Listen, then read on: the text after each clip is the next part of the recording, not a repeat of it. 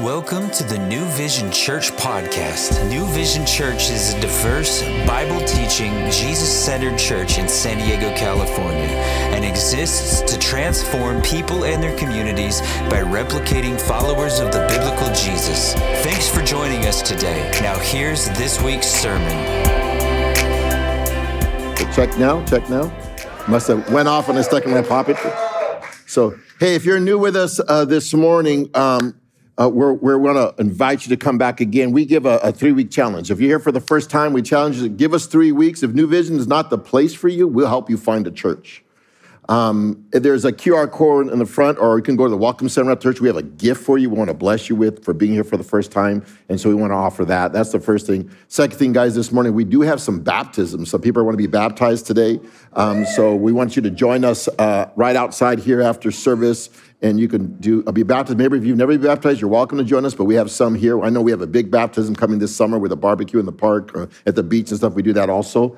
But I just want to let you know that we will have a meal after church with all that. And guys, obviously the men's ministry is happening this next weekend. We have a retreat next week. If you haven't signed up, men, we still have room. And next week we do have Family Sunday, so we'll have the kids in here next week in the sanctuary joining us for Family Sunday. So if you have your Bibles, open up to John, the 20th chapter. John chapter 20 this morning.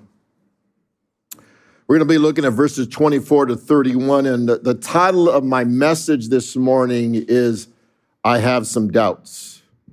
I have some doubts. Have you ever been outside, maybe in your patio outside, and you have an evening dinner, and you're trying to have the food served, and everything's going on, and then there's this fly that kind of buzzes around you, and you're always shooing it away, and you're eating, and you're always just trying to shoo this fly away because it's just being annoying, right? I think that's how people deal with doubt sometimes. It's like that fly that buzzes around you, and it's just annoying, and you keep trying to shoo it away. And that's how people see doubt sometimes. In this passage this morning, you're going to discover that Thomas has some doubts, right? And if we're honest with ourselves, we have to admit that we have our own doubts sometimes about faith, about God, about truth, all these things. And some people believe that doubt is not compatible with faith. But we need to understand this morning that the presence of doubt is not the absence of faith. The presence of doubt is not the absence of faith. In fact, it's human to doubt. Great men and women doubted in the scriptures. I think of Abraham and Sarah, who God promised to give a child to supernaturally. They had their doubts, so Abraham slept with Hagar, the woman from Egypt that brought on Ishmael. Was not the plan, but they doubted. But Abraham is a man of faith.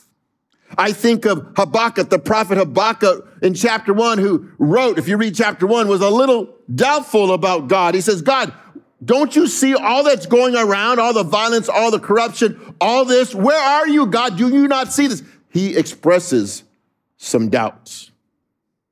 Even in the Gospel of John, we see John the Baptist, though he's the one that said, behold, the Lamb of God who take away the sin world. Later on, he confronts King Herod, gets thrown in prison for his faith. He's about to die.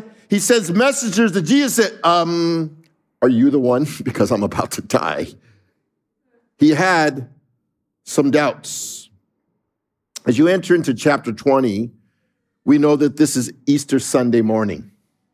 And by this time, Jesus has already appeared to some women. He's already appeared to the disciples, yet Thomas was not present at the time.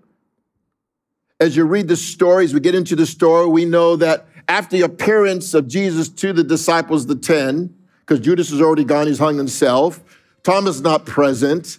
They come back and testify to Thomas that Jesus has arisen, that we have seen Jesus. And he responds with some skepticism, with some doubts. He's not buying it. And yet a week later, Jesus will have a personal conversation with doubting Thomas. Let's read the passage, and starting at verse 24 of chapter 20. Now Thomas, called the twin, one of the 12, was not with them when Jesus came. And the other disciples therefore said to him, we have seen the Lord. So he said to them, unless I see in in his hands the prints of the nails and put my finger in the print of the nails and put my hands into his side, I will not believe. After 8 days, his disciples were again inside and Thomas with them. And Jesus came and the door being shut and stood in the midst and said, peace to you. Then he said to Thomas, reach your finger here, look at my hands, reach your hands here, put into my side. Do not be unbelieving, but believing. And Thomas answered and said to him, my Lord and my God. Jesus said, Thomas, because you have seen me, you have believed. Blessed are those who have not seen and yet have believed. And truly, Jesus did many signs in the presence of his disciples, which are not written in this book, but these are written that you may believe that Jesus is the Christ, the Son of God, and that by believing you may have life in his name. Let's pray. Father, we thank you, Lord, for this morning. Father, we pray as we journey through this passage of dealing with our own doubts, Lord. Father, may you minister to our hearts. Father, may you speak to us this morning, Lord. May you just affirm some things we need to know. May you reveal some things we need to take in to help us overcome. Lord, I know your Holy Spirit still speaks. I know your Holy Spirit still moves. I know your Holy Spirit still convicts. And so I'm praying this morning that you do this great and mighty work. Speak to us this morning by your Spirit. We thank you, we praise you, we honor you in Jesus' name. And everybody said? Amen. The first thing we're going to look at this morning is this, that Thomas doubted the testimonies of the disciples. We see that in verse 24 and 25, right? It's still Easter Eve. Thomas' friends or his disciples have announced Jesus' resurrection. But what I love about the scriptures is it deals with the human heart. It reveals the nature of humanity. So the Bible doesn't cover up the doubts of believers. Because honestly, if we're honest with ourselves, doubt is just trying to work things out. That's all it is, right? Doubt is not the opposite of faith. Unbelief is. Doubt says, I'm trying to believe. It's like the prayer of the father who asked Jesus to heal his child. And he asked, do you believe? And he says, I believe, but help my unbelief. That was his prayer. Doubt says, I can't believe. But unbelief says, I won't believe. That's the difference. To be in doubt is to be double-minded. To be unbelief is to be single-minded. In fact, without the freedom of doubt, there would conversely be no freedom to believe. So doubt is real, right? And what we see here, first of all, is that Thomas is absent when Jesus appears before the disciples. Look at verse 24. It says, now Thomas, called the twin, one of the 12, was not with them when Jesus came. Remember, we studied this last week. We looked at verses 19 to 23 about Jesus' appearance to the disciples and speaking to them, and Thomas is not present. Why wasn't Thomas there? Where was Thomas? The scripture never says where he is, but I can only imagine he's grieving over the death of Jesus. He's isolated himself in his grief. It says Thomas the twin. Thomas was his Hebrew Arabic name. Didymus was his Greek name. Both of them mean the twin. So that tells me, it leads me to believe that he had a twin brother or a twin sister. Maybe Thomas is grieving and isolating himself, or maybe he's going to spend time with his other brother or other sister somewhere. We do not know, but he is not present with the disciples at this moment. And so we know that he is absent when Jesus appears to disciples in the previous verses. He just missed the Sunday service when Jesus appeared with them. He missed the blessings. He missed the gathering. It must have been a difficult week for Thomas. It must have been a hard week for him, processing the death of Jesus. But we notice that Jesus is going to appear a week later. You know what that reminds me? Because what's going on here is that At the time that Jesus is meeting with the 10, they believe there may have been other disciples there, the men from the road of Emmaus, and the women might have even been there, that he bestows blessings upon the disciples, right? He's begun to mention 5 gifts. We looked at them that last week. We looked at the fact that he said, peace be with you. He offered them peace. He offered them proof. Hey, look at my hands. Jesus did the very thing Thomas is asking for. Look at my hands. He's not only offered him proof, he gave him a purpose. You're going to go out and proclaim. He's given power by the Spirit. And then he says, you've got the message to pardon, that Jesus will forgive you for your sins. Jesus began to bestow gifts upon God's people here. But you know what happens is the very thing that Thomas asked for, he missed because Jesus had already given it. You know what? When we don't come together as a community, when we miss church, you miss out the blessings of what God has for you.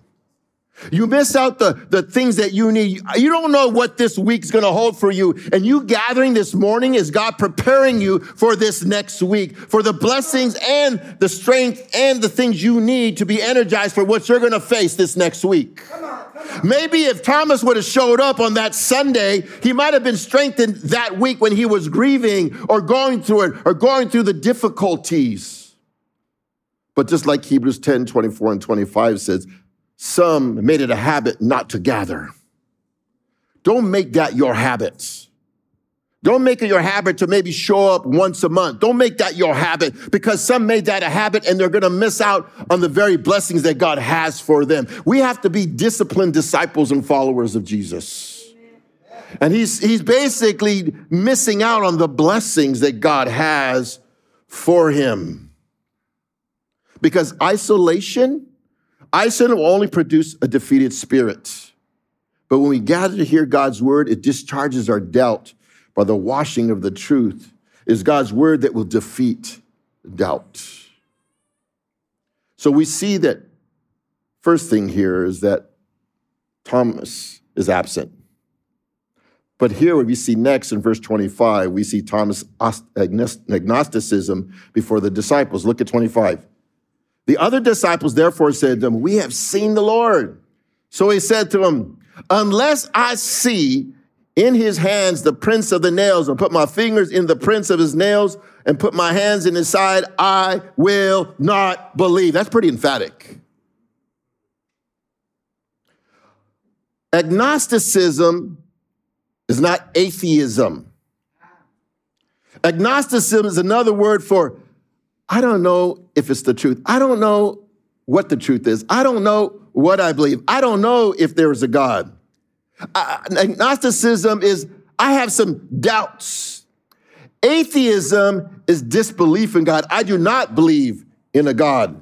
Agnosticism is another word for skepticism. And we see this in Thomas. We see his skepticism. We might battle with some of that this morning as followers of Jesus. Thomas had his doubts, and he states that in verse 25. I won't believe unless I see the proof. He was not easily convinced unless he sees Jesus himself. Now, I mentioned last week, and I think I need to repeat this again, because we're looking at Thomas in the context of this passage, but the other disciples had the same problem. They struggled with their own doubts. We read that in Luke chapter 24, verses 36 to 38, right? That's why Jesus showed up to show them the hands in his body. That's why he showed up in the verses of 19 to 23 when Thomas was not there. That's why he's doing the very thing that's going to happen with Thomas. Just Thomas missed out on it. But Thomas's skepticism labeled him as a doubter, right? He got a rap sheet. We gave him the nickname for his actions, Doubting Thomas. But when you look out throughout the scriptures, sometimes one little thing can mark us, right? We know Judas as the betrayer. We know Peter as the denier, right? Think of maybe some major events in our histories or sporting events that we could think of one event. The boxer Hearns, no mas. You remember for those years ago, you watched boxing. One event when he threw in the towel in the fight, he didn't want to fight, he threw it in, was marked. Right? We know historically all these situations of one little mistake marks us. But James Brown, he's an author and writer, says the worth of a man must be measured by life, not by a failure under a singular or particular trial. It's easy to find faults in others instead of seeing God working in the lives of people. In fact, Thomas will make a confession of faith when he encounters Jesus, but right now, he's just going through a valley. People go through valleys. They're going through difficulties. They're going through trials, right? I want to take a little side note here. And what are some factors? What are some situations that produce doubt in us? How about just our personality? Our personality factor, right? Thomas was a doubting believer who was slow to believe. He was a disciple who had a tendency to walk by sight and not walk by faith. In fact, he was a pessimist by nature. Metaphorically, we called him a twin. Metaphorically, he had his ups and his downs. He's a guy that always looked at the negative side of opportunities for God's work. A pessimist sees difficulties in every opportunity, and he looks for obstacles instead of for answers. John 11. We know the story. We studied the resurrection of Lazarus. Jesus says, we got to go. And they're like, they know by going, they could die. And what does Thomas say? Let's just go and die. Right? Let's just go die. That's it. It's the end.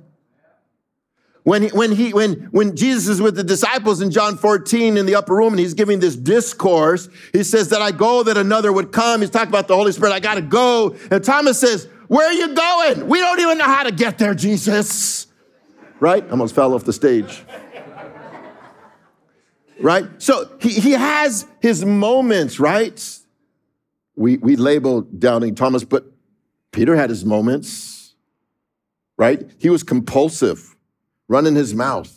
He struggled with faith and doubt. He was on a boat when a storm came in and Jesus walked on the water. And, is that you, Jesus? Faith, come out. Peter steps out of the boat, walks on water. Storm hits, doubt. He sings. Faith and doubt mixed together. We see that. Philip, the disciple, same thing, right? He had his moments. He's there feeding the 5,000. What do we have, Jesus says? There's Peter, the calculator.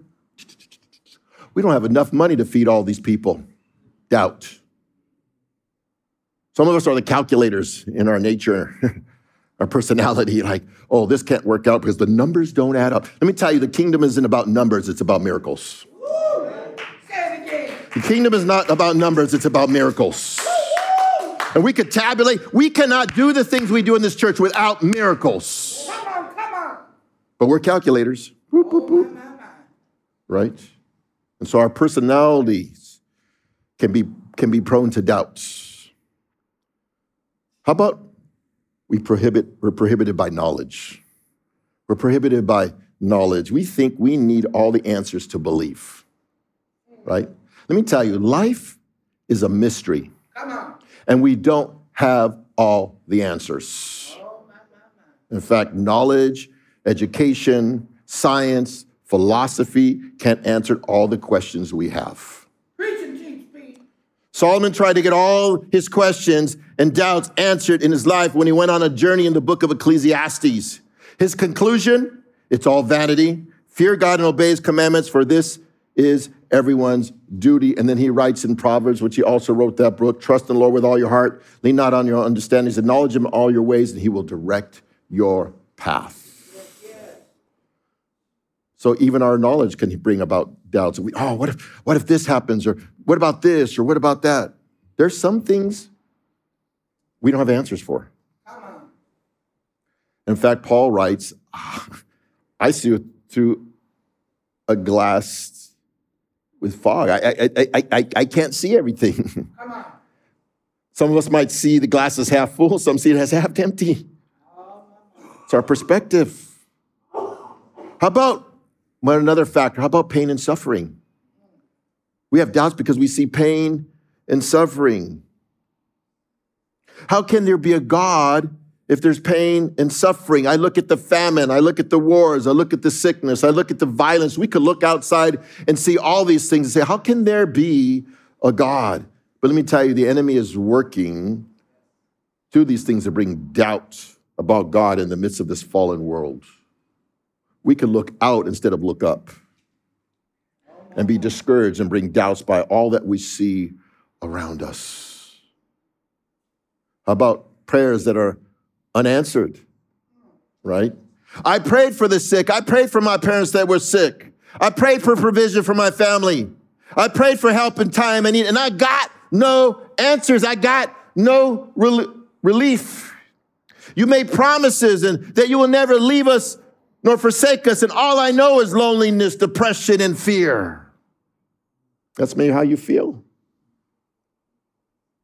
Maybe some of that is even out of our own disobedience, because in Psalm 66 says that God will not hear our prayers if we had iniquity in our hearts.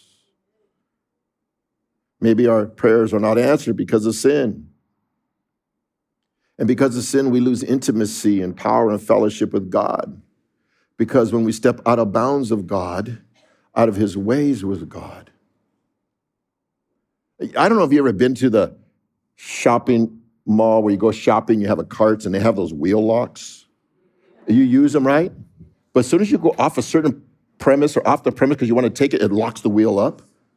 It stops you like, oh, I can't take the cart, right? Because the cart was meant to have a function in a certain area or a certain boundary. But when we go outside those boundaries, we don't move forward. We don't have no power. We don't have use. And sometimes maybe the operations of things are outside the boundaries that we've stepped out of. Come on. Disobedience. Disobedience produces and takes away our purpose. Loss of purpose leads to doubt. How about psychological? How about our emotions? Unless we feel and touch and hear and see, we will not believe. Right? Some base their faith on feelings and not on the facts or truth. Now, don't get me wrong. I think God gave us emotions. God gave us feelings. We're called to taste and find that is good. We're called to delight in the Lord. But our salvation is based on truth and not how I feel in the moment.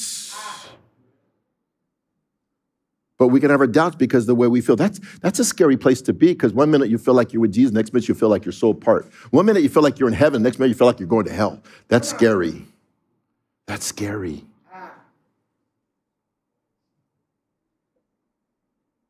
So we got to be careful of our emotions and our feelings in the moment.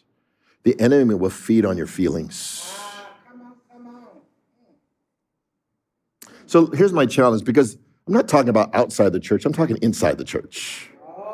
Okay? He's talking to the believer. He's talking to Thomas. He's a disciple, been following Jesus, and the disciple been following for 3.5 years, and Thomas is dealing with doubt after he's seen all the miracles and all the things that God had done. And there's people I know, there's some of you probably struggling with these very issues here this morning. So how do we respond to those going through doubt as a church? Doubts is just essentially questions. We're trying to work out things in our head and in our heart and in our mind. But when we look at all the factors, suffering raises them, right? And enemy sows them and faith invites them. God is inviting Thomas to him in the midst of his doubt. I love that about Jesus. Bring it on. Come on with your doubts, with everything.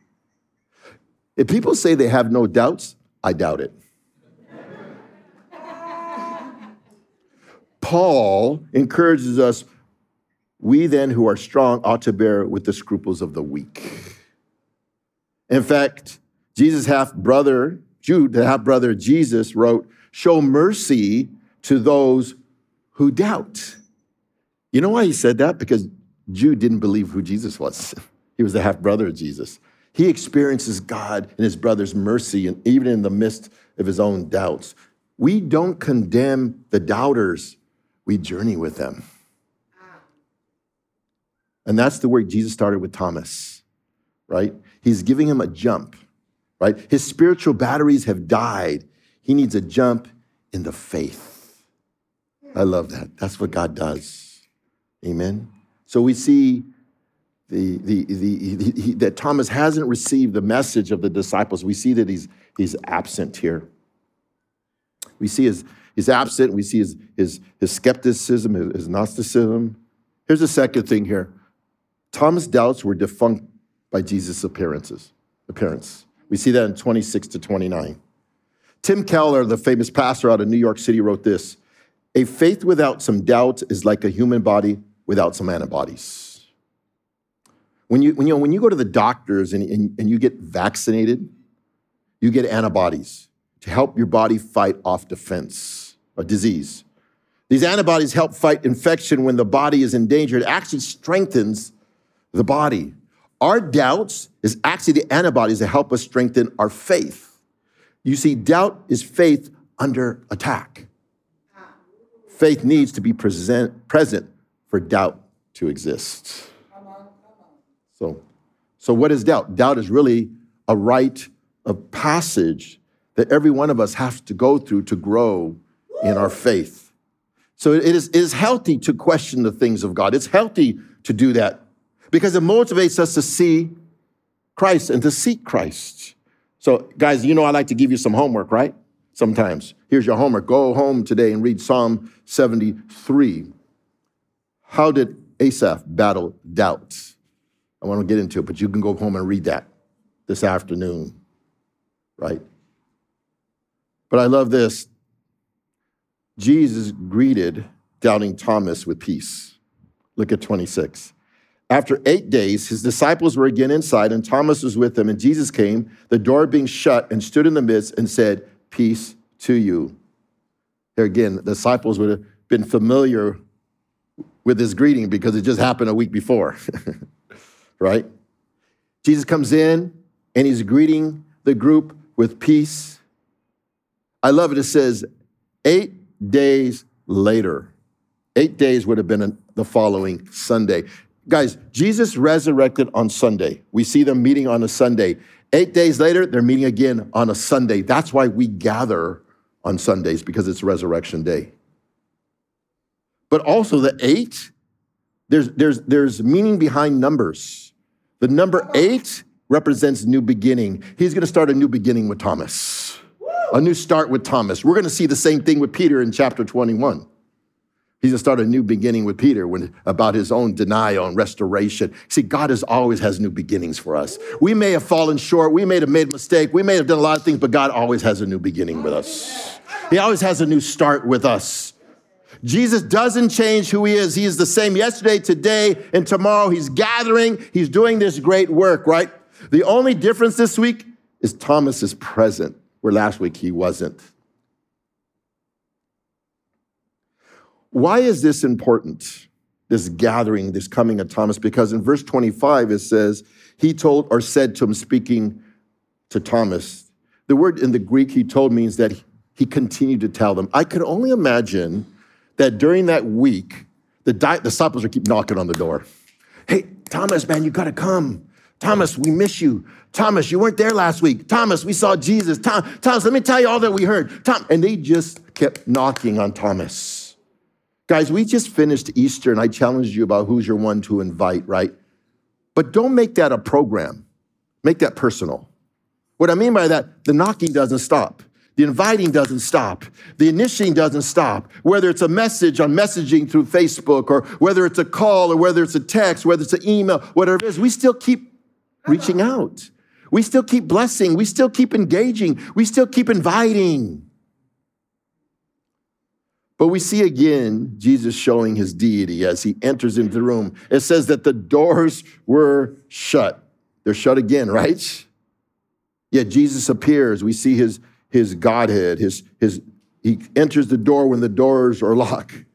It's a kind of a repeat performance because that just happened the week before. The doors were shut, and now Jesus is doing the same thing. He finds the doors shut, right? Let me tell you something. Faith is still being worked out by the disciples even after seeing Jesus the week before. Like, even experienced Jesus coming through the door. Why would they have the doors locked? Because they were still a little bit afraid. Guys, we are a work in process. God is still working out those doubts in us. He's still working out those things that we're still working through. Thank you, Jesus. And yet, Here, Jesus' disposition is still peace. He's not upset. He doesn't bring a ruler out or the law or the scriptures and slaps Thomas on the knuckles. This greeting just wasn't a reminder for the 10, but for Thomas who missed it the week before. God's mercy is always being extended. Here's another opportunity. What he speaks is the fruit of his lips. It's smooth. It's soothing. I love that. God's word does that. It's smooth. It's soothing for us. It works in us. It's the sweet hyssop that he gives us for the healings in our life. He needed that. Thomas needed that for a moment. And what does God do? He's beginning to remove the doubt out of Thomas's name. I want you to hear. He begins to remove the doubt out of Thomas's name. Look at 27 and 28. Then he said to Thomas, reach your finger here and look at my hands, and reach your hands here and put it into my side. Do not be unbelieving, but believing. And Thomas answered and said to him, my Lord and my God. First thing in verse 27, we see Jesus' compassion. Look at his character. We see his character of compassion, right? Jesus turns his attention, the disciples are there, but he turns his attention to Thomas because in some way, Thomas is seeking some attention, right? You know those kids who throw a fit when they don't get their way, right? Thomas had one of those moments when he said, I won't believe unless I see. I'm having a fit.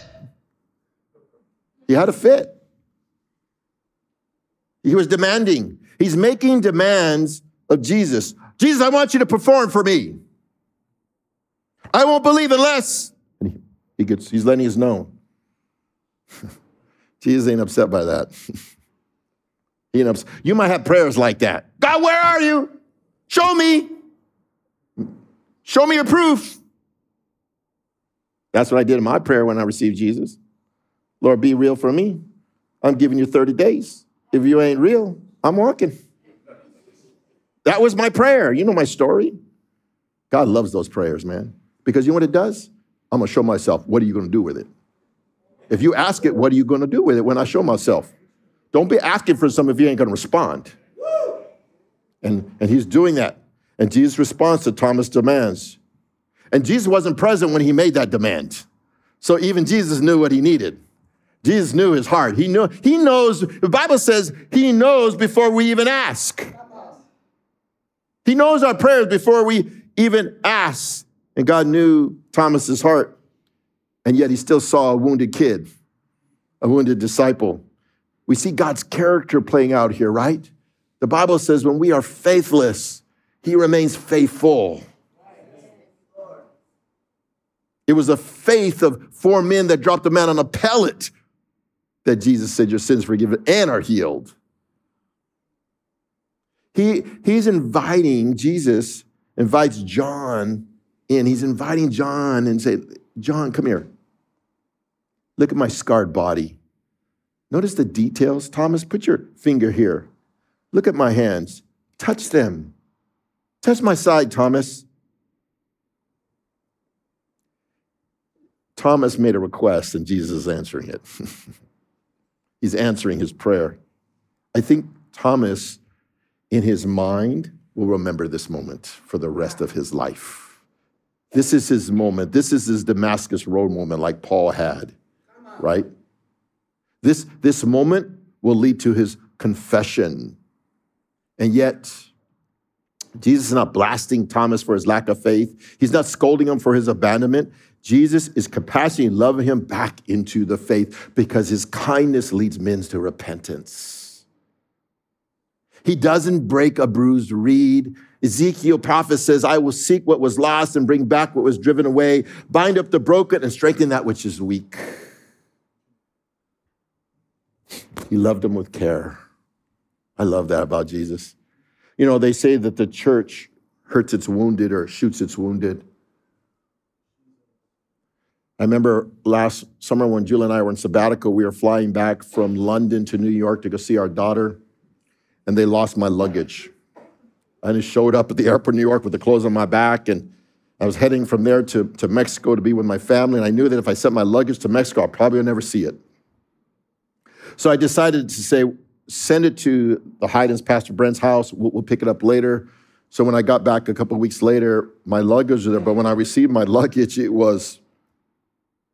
had gone through some things, to say the least. It was cracked. The wheels were broken. Everything was jacked up on it. I'm like, obviously the luggage handlers weren't handling with care. Right? They were just throwing the luggage in and racking it all up. Guys, that's how we can handle wounded people, somebody in the church. We just don't handle them with care. We just throw them around. We just cast them aside. Jesus didn't do that with Thomas.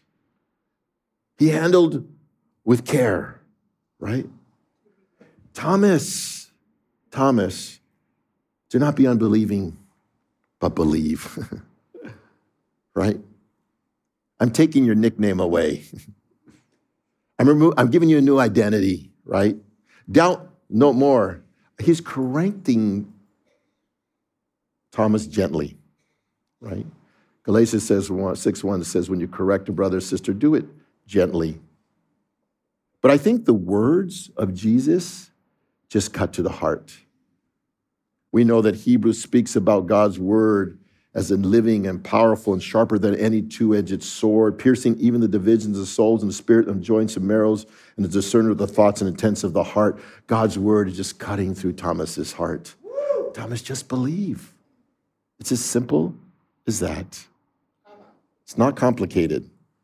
I'm not going to make you jump through all these hoops. You're not going to go to 10 weeks of believing class. You're not going to go through 10 weeks of baptism class. Believe and be baptized for the remission of your sins. It's really simple. It's easy. I'm not making it work, right? And out of this love and out of this gentleness, out of this compassion, Thomas makes his confession. We see that in 28, right? In the presence of the disciples, he confessed Jesus as God. I think in the moment he gets this revelation. That's my prayer for you if you're not here. If you don't know, in that moment, you just get that revelation of who Jesus is. And at this moment, Thomas is broken by his unbelief. He has a contrite spirit. David speaks about that. This is what the Lord requires, that we have a contrite spirit. I think this confession is important to understand because we have to understand the God that we worship. We have to understand the God. We have to know the God that we worship. A lot of people say they believe in God. I had a conversation a week ago with somebody sharing the gospel with them. Oh, I believe in God. And I asked her, who's your God? I don't know. I just believe in God. I said, who do you worship? I worship God. Well, who's the God? They couldn't define. We have a God that we worship. But this confession of Thomas would have been blasphemous to the Jewish community because they didn't see Jesus as the Messiah. What was his confession? My Lord and my God.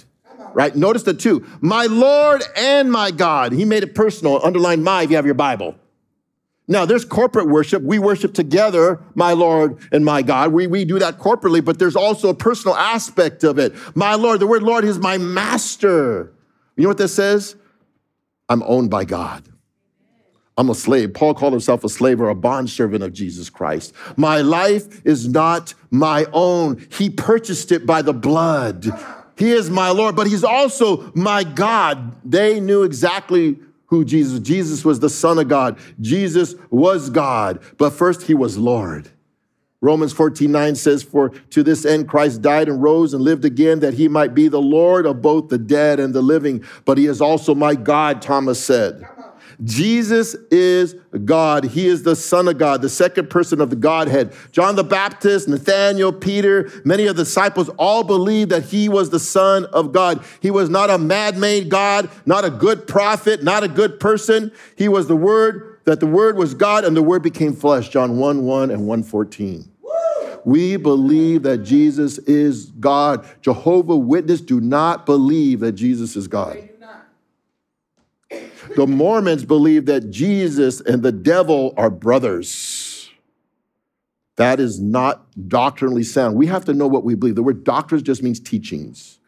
We believe that Jesus is God. He's the image of the invisible God. That's what we stand on. That's what we believe. And that whoever confesses that Jesus is the Son of God, God abides in him and he in God. This is the reason why they crucified him. That's why they said he was the King of the Jews and he claimed to be the Son of God. But let me tell you, first of all, the knowledge, Thomas came to some knowledge, but theology doesn't change you. Heart confession does. Come on. My Lord and my God. Something clicked for Thomas. Let me tell you why it clicked. Because he didn't count his life alone. And historically, Thomas ended up going to India to preach the gospel and was martyred for his faith. My Lord and my God. He was willing to lay down. Something happened in that moment. He said, my life is not my own anymore. It's yours. You own it. That's where the change came. But when we love this world more than we love his world, we're not owned by him yet. But biblical faith is believing without seeing. We see that in 29. Look at this. Jesus said to him, Thomas, because you have seen me, you have believed. Blessed are those who have not yet seen and have believed. Now, we read that and we're like, well, it's kind of like, feels like that's a negative statement. Thomas, you didn't get it right, but those who really believe without seeing got it right. That's not what he's saying here. He's actually affirming Thomas' belief. He's not discrediting his belief, right? Thomas, you must believe to see, he's saying. But Thomas needed to see Jesus. Why? Because that was one of the qualifications in order to be an apostle. They needed to see the resurrected Jesus. Every one of them needed to see the resurrected Jesus in order to qualify as an apostle. That was one of the requirements. I find it very interesting because Jesus, after his death, after his resurrection, appeared for 40 days. His beginning of his ministry, he disappeared for 40 days and he was tempted. After his resurrection, he appeared for 40 days and testified about who he was. He's proclaiming that this is who I am. Do you believe?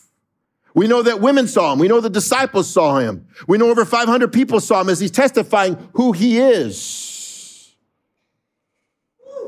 1 John 1:12, 1 and 2 says this, and this is why John writes this personally in his other epistles. That which was from the beginning. Remember, in the beginning was God. 1:1 of John. Now he's repeating that in 1 John 1:2. That which is from the beginning, which we heard. They heard Jesus. Which we see with our own hands. They eyewitnessed him. Which we looked upon. Which our hands have handled concerning the word of life. The life was manifested that we have seen and we bear witness and declare to you that eternal life, which was with the Father, it was manifested to us. We saw him. We touched him. We heard him. We felt him. We're testifying for that, right? It was this experience that they would write about what we read about today. And so then Jesus pronounces blessing of those who believe when they haven't seen. Yes, Thomas, you're blessed, you've seen, but what about us? What about us today? We're not there in that room. This is 2,100 years later. What about us today? There's a blessing for us. We are the recipients of the written documents of those who have seen. We are the fruit of that, right? Wasn't that Jesus' prayer in John 17, verse 20? I do not pray for these alone, talking about his disciples, but also for those who will believe in me through their words, the writing of their words, as moved by the Holy Spirit. See, we are saved by grace through faith. It is not blind faith. We have a historical record of who Jesus, we have a historical faith. Like, I've never seen George Washington. I never met him. I never shaken his hand, but we have a historical record of who he is. We have documents showing who he is. And so I believe he was real. We have a historical record of who Jesus is. And I believe he is real. But here's the key. Thomas wasn't saved by seeing. He was saved by believing. A lot of people see it, yet they do not believe. So my challenge is, this is where John is closing his chapter off. He's drawing you in to believe. The last point here, we'll close briefly. The testimony of John's gospel is to remove doubt about who Jesus is, that we might believe. John chapter 20, verse 30 and 31, right? In fact, in the gospel of John, Jesus performed 7 miracles. Yet Jesus' miracles were not a magic show with a sleight of hand, right? But documented events witnessed by many. His resurrection was the last miracle reported by John and seen by the multitudes, about 500 plus, and the disciples and women. And yet, John writes this: the testimony of Jesus' work cannot be contained in a book. Look at verse 30. And truly, Jesus did many other signs in the presence of his disciples, which are not written in this book. I love this. These are just the highlight reels of the ministry of Jesus. These are just the highlight reels. For those who watch sports, you know what I mean. The highlight reels, like they do a synopsis of a game and they say, let me tell you the highlights of the events of this game. And we get to see the game and we can see the whole picture by these highlight reels. He says, these 7 snapshots of these miracles are just highlights, but there were many, many more that the disciples saw that they didn't even write about, right? And he even closes the Gospel of John in chapter 21, the very last verse, verse 25. And these are also many other things that Jesus did, which if they were written by one, I suppose that even the world itself could not contain the books that would be written. Amen. He did more things we couldn't even imagine or even seen or heard about. But what was the purpose? He even performed miracles before the religious leaders for a purpose. He did miracles to unbelieving people. We've done miracles in this church that many who are struggling with could see that God is real. In fact, Acts 2:22 says, men of Israel talking to the Jews. Hear these words, Jesus of Nazareth, a man, here it is, attested, if you're taking notes, Acts 2:22, a man attested by God to you by miracles, wonders, and signs which God did through him in your midst. You were eyewitness. In fact, the word attested means, listen, the miracles proved who he was. There were evidence of who he was. He's drawing people in his writing. I'm coming because the last verse here is the whole purpose of the Gospel of John. If you had to define one verse for the Gospel of John, it's the verse 31. But these things are written that you may believe that Jesus is the Christ, the Son of God, and that by believing you may have life in his name. This is the purpose of the gospel. This is the purpose of the good news, that you may believe, that you may be persuaded, that you may be confident, that you may be convinced. Some of you have been curious about this Jesus and God is moving you at, and some of you, right, might be just checking it out. Some of you this morning might even be convinced about who Jesus is. Yeah, I believe that God is, but I think he's moving us to another step. He's calling us to commitment in Jesus. See, we can be curious, convinced, but he's calling us to commitment, to follow him. But I'm going to take a pause here to understand that even the demons believed in him and they were not changed, and their destiny has not changed. See, just believing doesn't mean you're secure, because even the devils, I love Spurgeon's quote. He said this: if you meet Jesus and your life is not changed, then maybe your destiny has not changed. Because salvation and the work of the Spirit is transformational. It changes us. But here's the purpose, right? That you would gain life in Christ. He gave a promise to those who believed, right? He says, I want to give you abundant life on earth and eternal life in heaven. Abundant life on this side of heaven and eternal life on the other side of heaven. That's what he wrote in John 10:10. He says, I've come that you may have life and that you may have it more abundantly. What does that mean? And that means that abundant means has to do with quality of life, not time, quality of life. God wants you to give you a quality of life.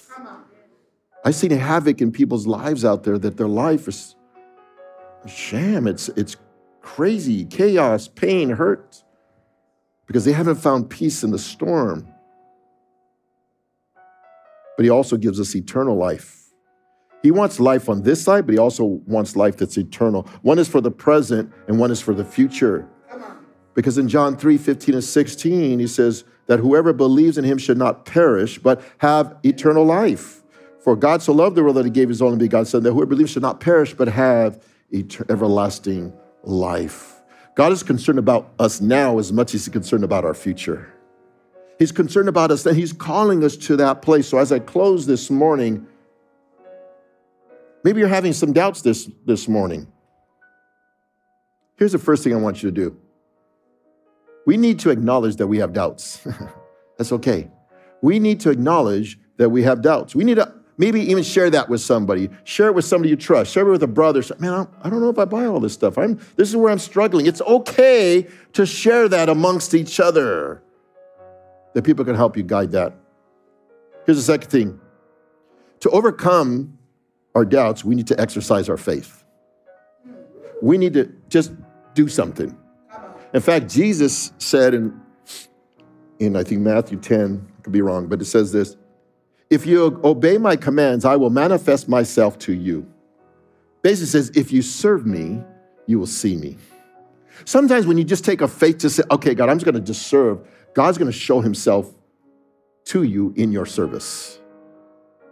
And so you got to, sometimes to overcome is just putting the things you're hearing into practice, and you'll see faith manifested. Here's another thing. We need community to help us along the way, right? We need the church. We need you to be around the brothers and sisters because we get encouraged by that. There's encouragement in our faith. There's lifting up. We're carrying one another's burdens. We're working through all those things. You need to this. That's why Thomas missed it when the first time when Jesus appeared. He missed the blessing. Don't miss the blessing. And lastly, guys, we need to believe the truth of God's word because the truth will trump over a lie. The truth will trump over a lie. That God is washing you with the truth. He's showing you those things. And when you leave here, you're going to go, wow, Pastor Pete just shared this week, and I'm experiencing it this week because the truth is not something that just dies. It's living. It's active. It moves. It has its being. And in him we have our move and have our being, the book of Acts says. So as I close and the worship team comes this morning, I want to pray this morning for two things. Number one, if you're having some doubts, I want to just pray for you this morning, that we love you, and it's okay, and it's a safe place to have doubts in this place. It's good to have doubts. God is working that all out in us. It's the first thing I want to pray. Secondly, if you're here and maybe you've never made that commitment to Christ, then I just want you to consider that in your heart as we're going to get ready for communion. Because here where you can call upon the name of Jesus and be saved, that was the purpose of the gospel, that you call upon his name. And so I want you to close your eyes as I pray. We're going to pray blessings. If you have some doubts, just raise your hand. I can pray for you. I see you in the back. I see you. I see you. I see hands lift. That's okay. It's a safe place. I see. It's good. God's working. I see it. If you're here that maybe you're saying, you know what? I haven't put my trust in Jesus. I haven't put my life. If you want that, just raise your hand also. I can see that if there's somebody here. I see people raising their hands. I see. Father, I come this morning because people are just being honest and authentic, Lord. This is a place where we can be honest and authentic. And I pray as they've lifted up their hands and said, Lord, I'm not too sure. Help my unbelief. I have some questions. I have some doubts. I got to work this all out. I have some skepticism. And Lord, I pray that as they're working through that, Father, your Spirit is revealing your truth to them through your word, through the fellowship, through the community. I pray your blessings upon them, Lord, that you would just touch them right now, Lord, as they're working through their doubts. Because that's what you do, Lord. You're just, when we're faithless, you're faithful, Lord. You're just working it all out. And I pray for those that said yes to Jesus, Lord. I just want this life, this eternal life, but this abundant life. Lord, as they've called upon your name today, Lord, I pray for their salvation, Lord, that, Father, today they're going to come up to one of the pastors and leaders and say, look, I made that commitment. How can I grow? What can I do? How can I walk and learn more? So I pray your Holy Spirit just come in them now, Lord. They're coming and say, I confess, Lord. Just like Thomas said, my Lord and my God. That's what they're saying this morning. I believe in you. I'm trusting in you. I'm giving my life to you. Father, it starts there. It starts with our belief. Not having all the answers, just by faith. And you said that we had to have faith like a mustard seed. You said we had to have faith like a child. We don't have all the answers. We just got to trust. And that, Father, you're going to meet that faith. You're going to meet that trust today. We thank you and we praise you, Lord. In Jesus' name, amen.